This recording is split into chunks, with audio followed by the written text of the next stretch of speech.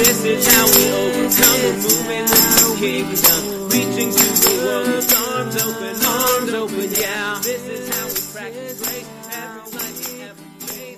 Well, welcome back to Crazy Faith Talk and Merry Christmas, as we are still in the 12 days of Christmas. I'm Erica. I'm Steve. Merry Christmas still. And I'm Sarah. Merry Christmas. Indeed. Here in these delightful days of Christmastide, we have special gifts to keep on giving you all Christmastide long, including in our ongoing, since last week, series on stories of child Jesus. We talked last time about how Matthew's gospel gives us the pretty familiar characters of the Magi who bring gifts to the, I'm going to say, toddler Jesus, and that springboards Jesus to spend some amount of time as a refugee in Egypt, and the fallout that goes with that. Where are we headed today, Sarah? So today we're going to be taking a look at the Gospel of Luke. Specifically, Jesus's childhood. So the story is not of his birth, but maybe starting shortly after his birth, when he is named and presented at the temple. And then, there's also a fascinating story of preteen 12-year-old Jesus also at the temple. So we're going to focus there of Jesus's childhood in the Gospel of Luke. And like we said last time, we would go to the other Gospels for their stories about Jesus as a child, but they don't have any. We don't have anything from Mark or John, so these are our resources for stories of child Jesus. And the first set of stories in Luke, as you mentioned, come pretty shortly after Jesus, birth and the whole manger thing. He's like 8 days old, right? Right. But I think I know I wanted to include Jesus's naming and presentation at the temple because we don't include it in our Christmas Eve or Christmas Day services. Yeah, sure. It occasionally lands in the 2 Sundays after Christmas, but also if you're a lectionary preacher or your church has the lectionary that you're reading from. But let's be honest, we, as pastors, we're so tired during the Christmas season that's usually the time that we do weird things, like have an excuse to have just Christmas carols. Yeah, Christmas carol at hymn sing or readings and carols or, We don't want to preach because we're tired. So it's one of those things that this does appear in the lectionary. We might talk about it. We might not. It's going to depend on what else is going on. Yeah. But we wanted to talk about it today because this is such an important moment in every Jewish baby's life and the lives of their parents. Yeah. That when, especially boy babies on their 8th day, so they've managed to live through that very first fragile week. And so now people are pretty sure, okay, this is a healthy baby. We're going to circumcise this baby and we are going to name this baby. And this baby is going to be welcomed into the chosen people of God. It's a very big deal. Yeah. And your way of framing it, it's huge. I mean, there's ancient roots to this ritual. Like back in the Torah, there are commandments about on the 8th day. So this is not like a recent invention in the 1st century or something like having a gender reveal party is a recent invention in our culture. This is ancient. Comes as a command from the Torah, and like you said, it's more than just vague, ambiguous dedication ceremony. This is the child becomes a part of the covenant people. They're named, and circumcision is sort of that mark of you belong in the covenant, and your identity is sort of given. So yeah, this is a big deal, sort of a day, maybe comparable to the way in traditions that baptize infants sort of see that as that, like, this is a day you join the community of the household of faith, even though you're an infant. Yep, you belong. So it's got that kind of heft. This is a special occasion and would have been something that happened like at the temple, right? In Jerusalem. Right. And being the firstborn, he's dedicated to God. Right. Not that every child, every boy born is named and circumcised on the 8th day, no matter whether they're the first or the 15th child. Right. That's a lot of kids, I know. But, the first is specifically dedicated to God. And so Jesus being Mary's first child has also that other special layer added into all of this. Yeah, and even that's a callback in the Hebrew scriptures in the Torah. There's that your firstborn, it's a reminder of, because remember, I slayed the firstborn of Egypt and I protected you in the Passover. So it's one more sort of teaching moment for ancient Israel to remember their story of how God had set them free from slavery in Egypt. So this big important moment was marked with not only the act of circumcision and the naming, but there's also sacrifices that are offered traditionally. And this is a curious detail that Luke adds as well, right? Yeah, because the sacrifice that is made for Jesus indicates the wealth that Mary and Joseph have. Yeah. Which is basically none. Say more about that. So they offer up a sacrifice of a pair of turtle doves or 2 young pigeons, which is the lowest level of sacrifice one can make for a firstborn son. Right. Because it's based off of the wealth the family has, what they can afford.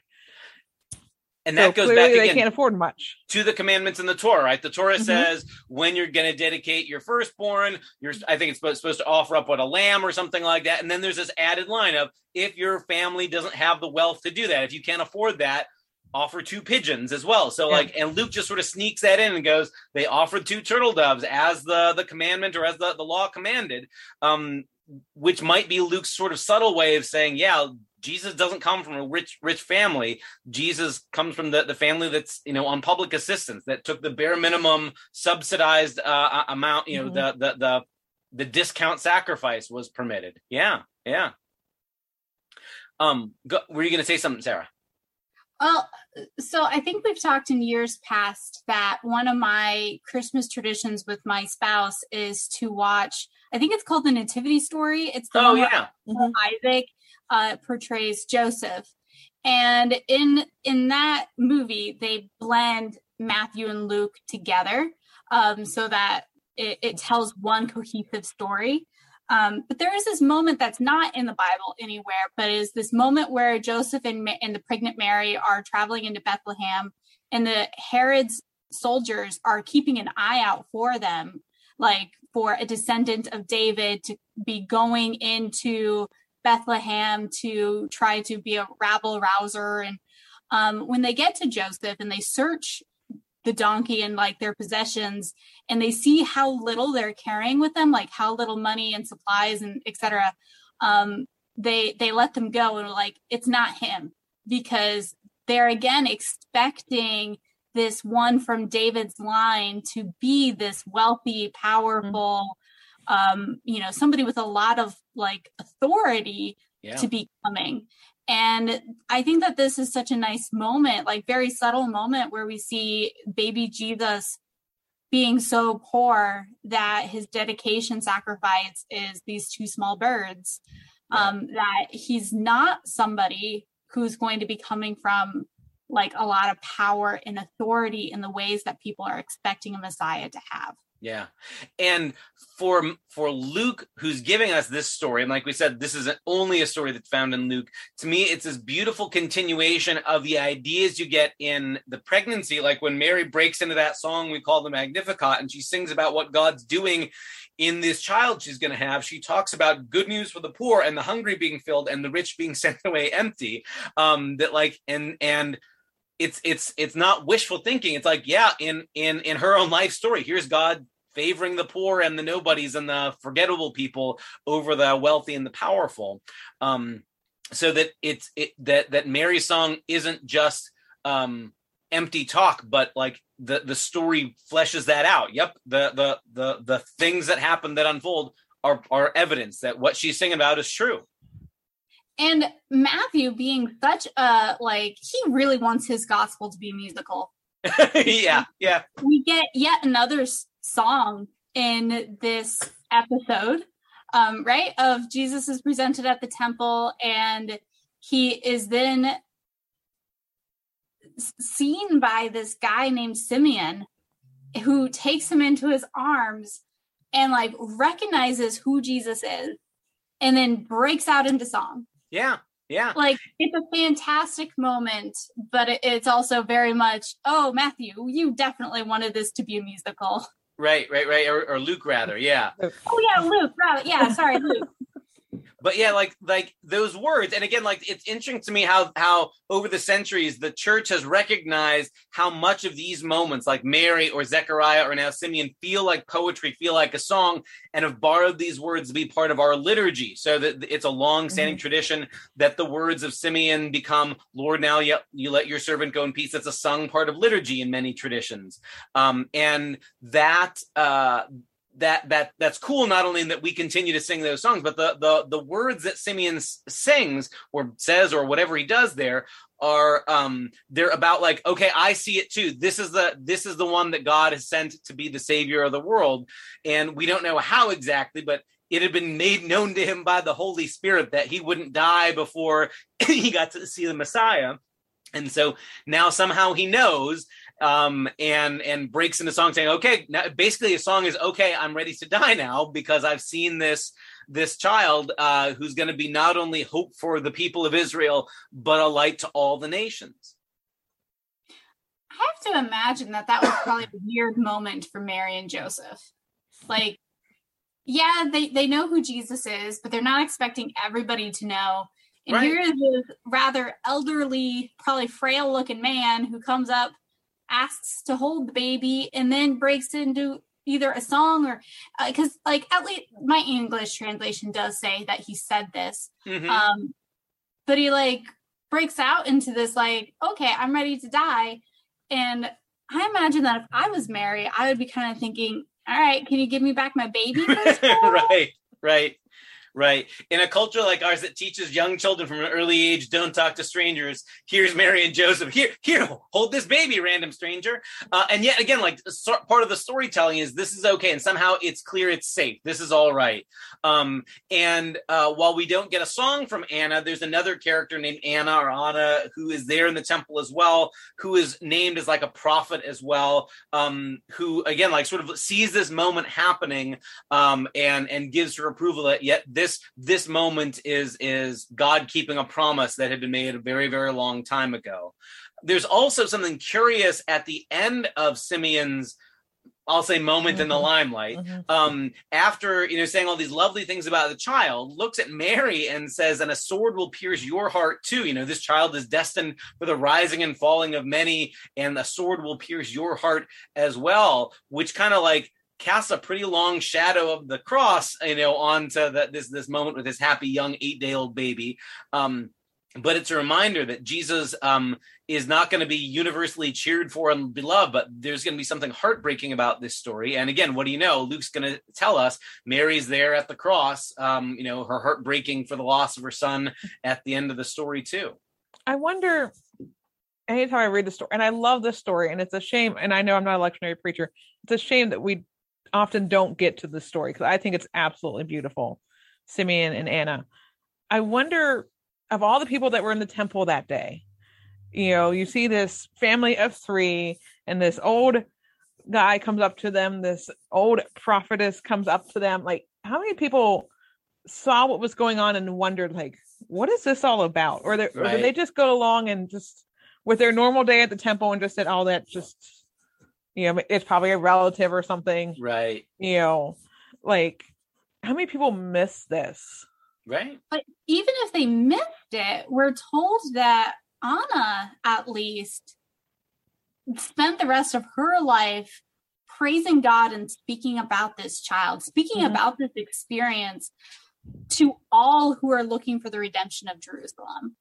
That, and granted, she's 84 in the first century, so I'm not sure how much longer her life was, but that she, like, this experience changed her, that she now was speaking about this event and about the future because of this child.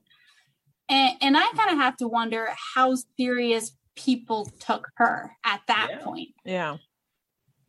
Right. And I mean, you think about it, like Israel's ancient memory has some stories of people who are kind of introduced as the chosen one in their early childhood before they sort of rise. Like David has those childhood stories, David and Goliath and those early moments, and then later sort of becomes king. But that's not usually how powerful people come to power. Usually you're recognized that you should be the rightful ruler when you just won the battle, or when you take the crown for yourself, or that kind of thing. So there is something genuinely different and unique, I think, about how ancient Israel sort of has that hope of God. Sometimes has a way of tapping people to be leaders or the important people God will work through, even though, again, they don't have any of the hallmarks of power or military might or credentials or anything like that. It's almost more, it's very clearly, it's God says, you're who I'm choosing. I'll put you in the right place, not you're powerful. I'll work through you because you're powerful.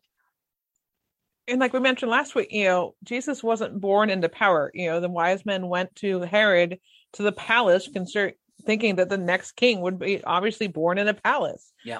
This is just a peasant son, doing what's called for by the law of Torah. Right. It's interesting to me that the next time we see Jesus in Luke's gospel, it's again back in the temple. So that even though, as Luke tells us, after the scene when he's 8 days old, they go back and live in Nazareth, he grows up and goes to the temple every year. But the next time we get a story about him, he's like 12 years old. And what do we know? We're back in this same place in the temple. And now some things have changed. Now Jesus starts to have a speaking role. And this is like maybe the closest we get to Jesus getting into something like trouble as a kid. And I guess it's good trouble, going to church extra maybe. But what goes on in this next scene that we get when Jesus is like 12 years old? So they're at the temple for Passover, and the family's about ready to leave, go back to Nazareth. And they're probably in a large caravan of, other family members, people traveling that same direction. And all of a sudden, Mary and Joseph start looking around. They're like, where's Jesus? This is like the origin story for Home Alone. It's like, I thought he was with you. No, I thought he was with you. Right. And, they search the whole caravan. They search amongst their family and friends. And then they go the whole way back to the temple and realize that he's been hanging out in the temple all along. And they find him talking with the other religious leaders, right? Yeah. He's talking with the other religious leaders, learning from them.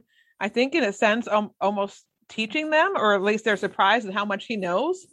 And then when his parents ask him, well, why are you here? And he replies, well, didn't you know that I must be in my Father's house? Yeah.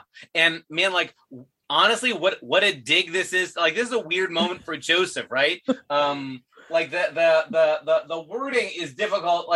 In the late verses in Luke chapter 2, Mary says, child, why have you treated us like this? Look, your father and I have been searching for you in great anxiety. And then his answer, didn't you know I had to be in my Father's? There's this, that the way those lines are delivered plays everything. It's because she uses the word father, and Jesus sort of is like, you're not my real dad. And pulls back but no, my real Father's house is here.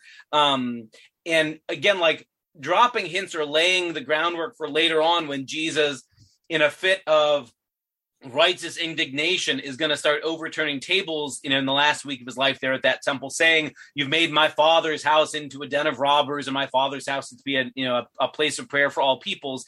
There's sort of the beginnings of that connection that at least by 12, Luke would have us believe Jesus has some sense of his unique sonship and belonging to the God of Israel, that it's more rightful to call the temple his Father's house than 123 Main Street in Nazareth where Joseph lives. This is one of my favorite stories, mostly because of this age that we see Jesus at, right? Because he is 12, which is right around the time that Jewish boys would undergo their bar mitzvah. So he's almost considered an adult, but not quite. And I think that we definitely get to see that in the large caravan of family and friends. Mary and Joseph go an entire day without seeing him. right? And that's perfectly fine. Jesus is probably with the other 12-year-old boys, you know, those almost adults, but they're not yet adults. They don't have wives or like those kind of family responsibilities yet. Right. Like they're imagining that's where he is, and it's not until they stop for the night and they're expecting boy Jesus to like show up because he's hungry because he's 12, Right. and that's when they realize he's not there. And, you know, even with his response with Mary of, well, did you not know that I must be in my Father's house? Like, again, what a like teenage boy thing to kind of say, right? Like, right. You can just kind of see the angst and sarcasm. Like, I love seeing, like, because I think that this is a very human moment of a boy trying to fill the shoes that he knows that he has to. Yeah. But he's still not sure how to do it. Yeah.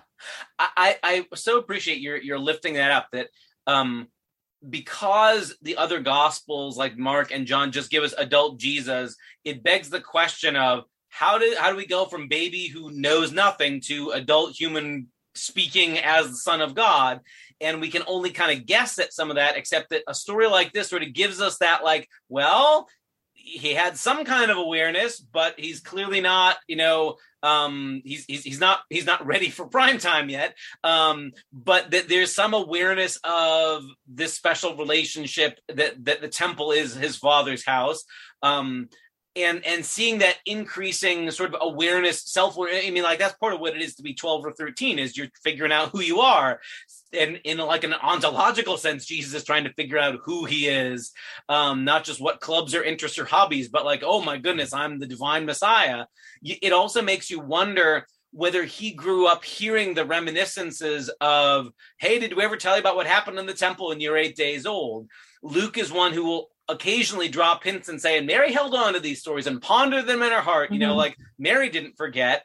And you have to think that a mom who can sing a song or pray a prayer like the Magnificat would have told Jesus that that's what God is like as he's grown up, that in some sense Mary teaches Jesus how to be the Messiah, even just in what she teaches him about who God is as he's grown up.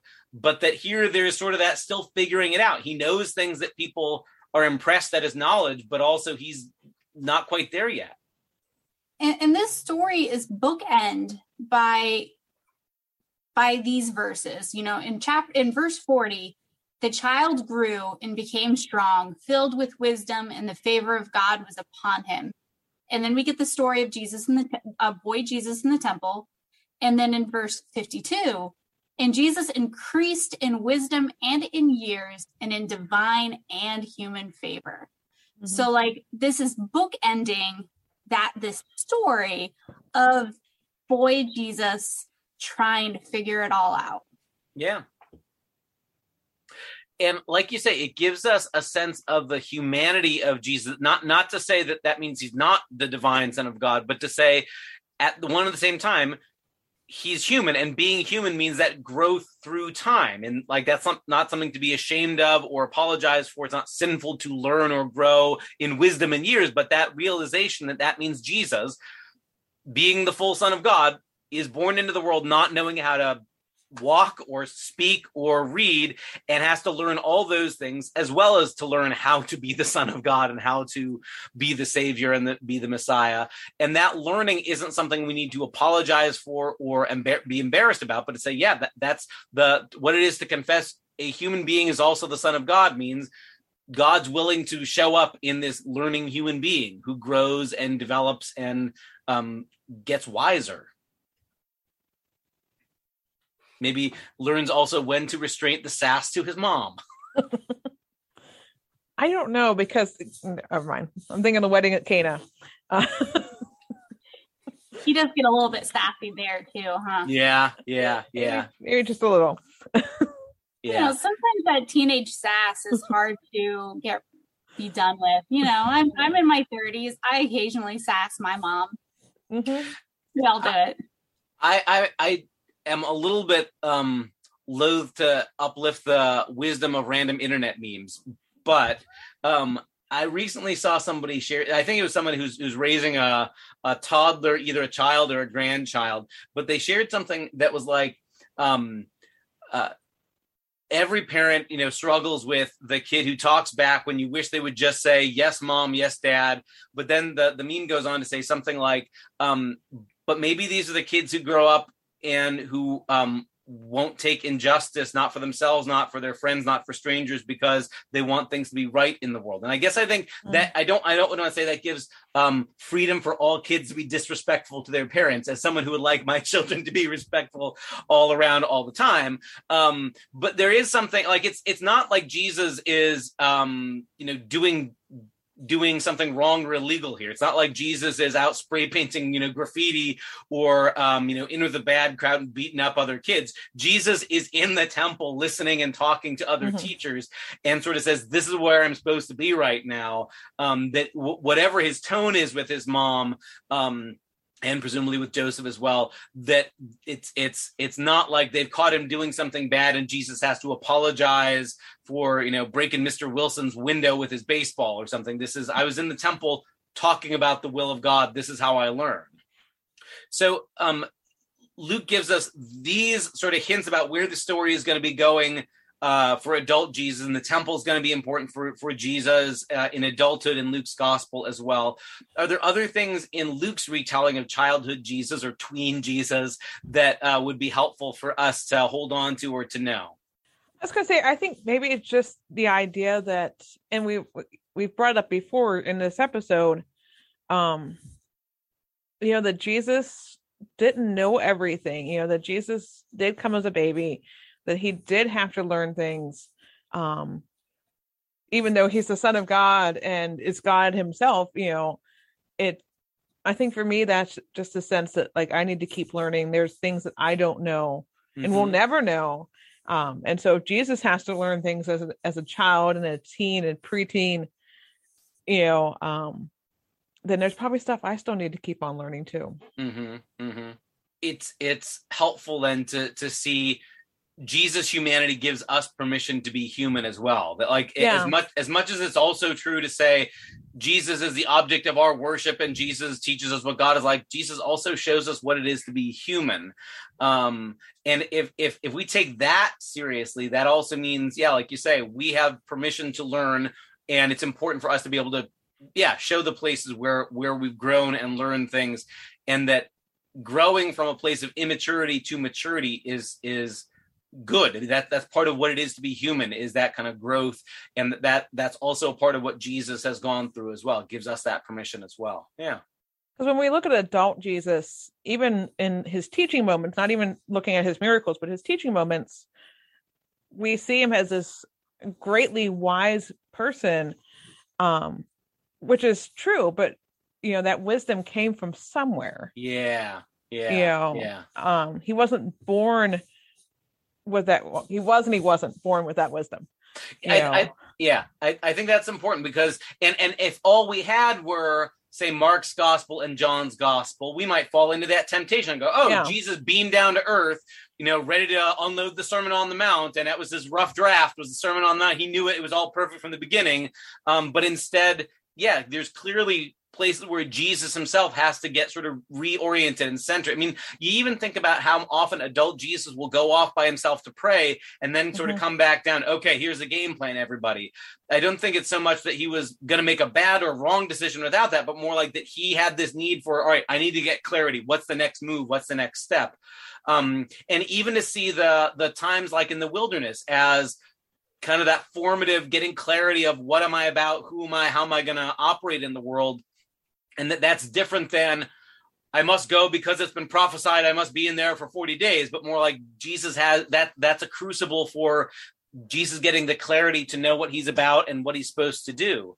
And again, like that's okay for us in those times in our lives where we need that clarity, or even where we can say, I've matured. I used to think this and now I think this, or I used to believe this and now I've grown in my maturity this way. I used to kind of have a shallow thinking about this and now I feel I'm more honest or more mature with this. I think that's an important piece of our own faith journeys too.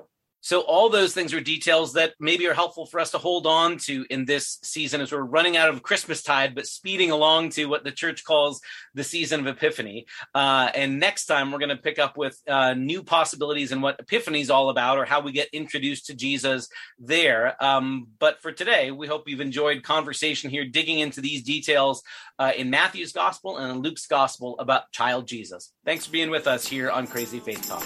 See y'all. Bye. This is how we overcome.